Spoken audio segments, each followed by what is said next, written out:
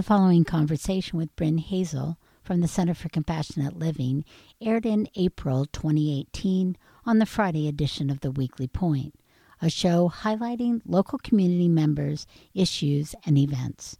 Other episodes on building and strengthening relationships are available through the KPOV podcast site, as well as through the Center for Compassionate Living at compassionatecenter.org.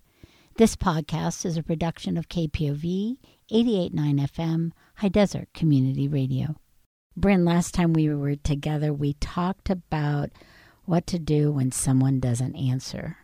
Yeah, we were talking about when someone, as we tell ourselves, is ignoring us versus they haven't answered us, which is very different. One's a judgment, and the other one is just an observation. So it's very helpful to okay, what really happened here, and what am I telling myself about it? And you were saying, so when someone doesn't answer, it basically, the fact is someone didn't answer. Right. Period. Yes. Not like there's a situation where they're mad at me, right. Speculating or judgment is what and you're just noticing about. If I'm making up those kinds of things, that I'm making them up, and it's probably not very helpful. And what's the benign explanation, which is maybe they're busy. And so Novel then I want to, idea. I want to come at it from that rather than accusatory, because it's not helpful. It's just more helpful to come with something that's more connecting.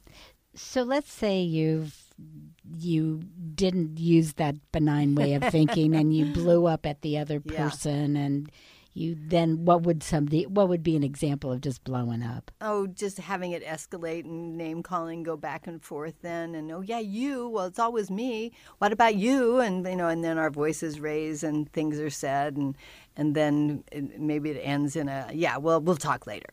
Or maybe even somebody hangs up the phone. So that's what I'm going to call disconnecting. Okay. That one's literally disconnecting.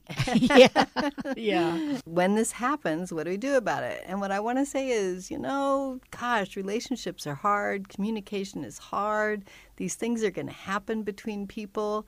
This is my old age now talking, but I just am so much wiser now that I see this is just part of relationships.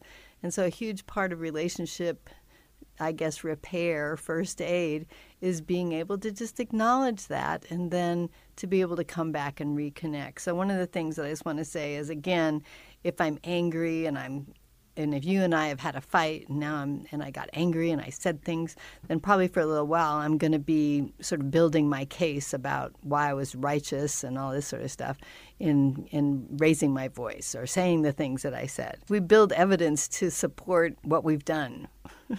So maybe the day or two later we go oh gosh, I'm kind of feeling bad about that. And it takes some time sometimes to get out of that story and out of the angry and all of that. But let's say I've gotten to that place where I've cooled down, and now what I'm really feeling is kind of concerned, and I feel regret, certainly about my part. So, and one of the things we do is, what about the other person? What did they do? And it's okay, that's not helpful. The part that's helpful is for me to go what's my part? And then I can take responsibility for my part. I can express regret for my part.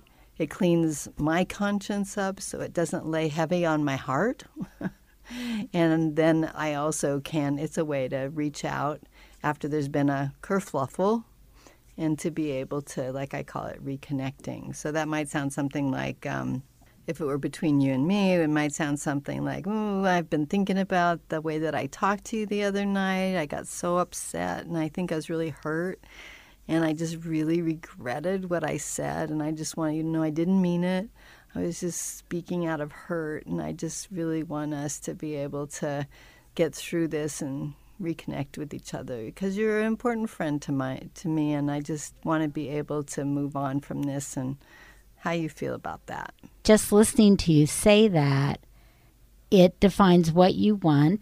Mm-hmm. It takes responsibility for your actions, and it also leaves you without having to defend what you're saying. Because how could somebody come back to you and say, yeah, but you... Well, sometimes they might, because they've been maybe getting mad about it for the whole days that we haven't been talking. What it also allows me to do, if I am aware of my responsibility about then if somebody says, yeah, you really said some nasty things, I know. I don't defend it because I've already gotten connected with, yeah, I agree. That was really cruddy of me to say, and I really feel bad about it, and I'm so sorry. So I don't feel defensive because I get it. I can take responsibility for it, and it's such a freeing thing. And it's not about rightness or any of that stuff again. It's just about what happens, and it's kind of compassionate to ourselves. I was, not that I'm a bad person, but I got hurt and I said things and I'm sorry, I regret it. And so there's just this honest being able to put oneself out there. And then also when I ask the other person, in this case you, how do you feel about that? It's quite likely that the other person, if they haven't been sitting there being mad about it the whole time, maybe they're feeling bad too, might go, yeah, me too. I feel really bad about that too. So it gives us a chance to we can mourn together. We can say we're sorry. We can talk about what to do in the future so that doesn't happen again. Actually, it's first aid for the relationship, but it makes it a stronger relationship when we know how to get through those things. And you make it sound actually not very difficult. I think the difficult part is that, what is there? There's some message about saying you're sorry. Yeah. That, I don't know, I don't get that. There's something that in our culture that for some people, it's not just some people, a lot of people, there's something not okay about saying we're sorry. And I think about relationships and how, and I'm sorry, a real one, could be so helpful in those times where things go amok. And if we were able to say, I'm sorry, and it's, I'm sorry, and I'm going to do it differently. It's not like I yell at you today and say I'm sorry tomorrow. I yell at you today. Next day, I'm sorry tomorrow. The real sorry is I'm going to change my behavior. I want to do something differently. Yes, because this relationship's important. Exactly. So someone can come to a place, they get to decide, is this relationship important after everything calms down? Mm-hmm. They can tune into their feelings, which you're saying is very freeing, taking responsibility for a behavior that did not result in an outcome that we might have wanted, or at least I didn't want. Yeah, that I regret. It's like, oof. Yeah. Oh, yeah, that didn't feel good. Yes. And then the opportunity to say, I'd like to do it differently. Yeah. Would you work with me on that? Yeah. And how sweet it is to have a way to put our hand out to each other. And instead of building a wall, we can kind of create a way to come back together. I really like that strategy. And if you want to know more about how you can practice this, the Center for Compassionate Living offers classes. And what's the website again? CompassionateCenter.org. Thank you, Bryn. Yeah, thank you, Carolyn.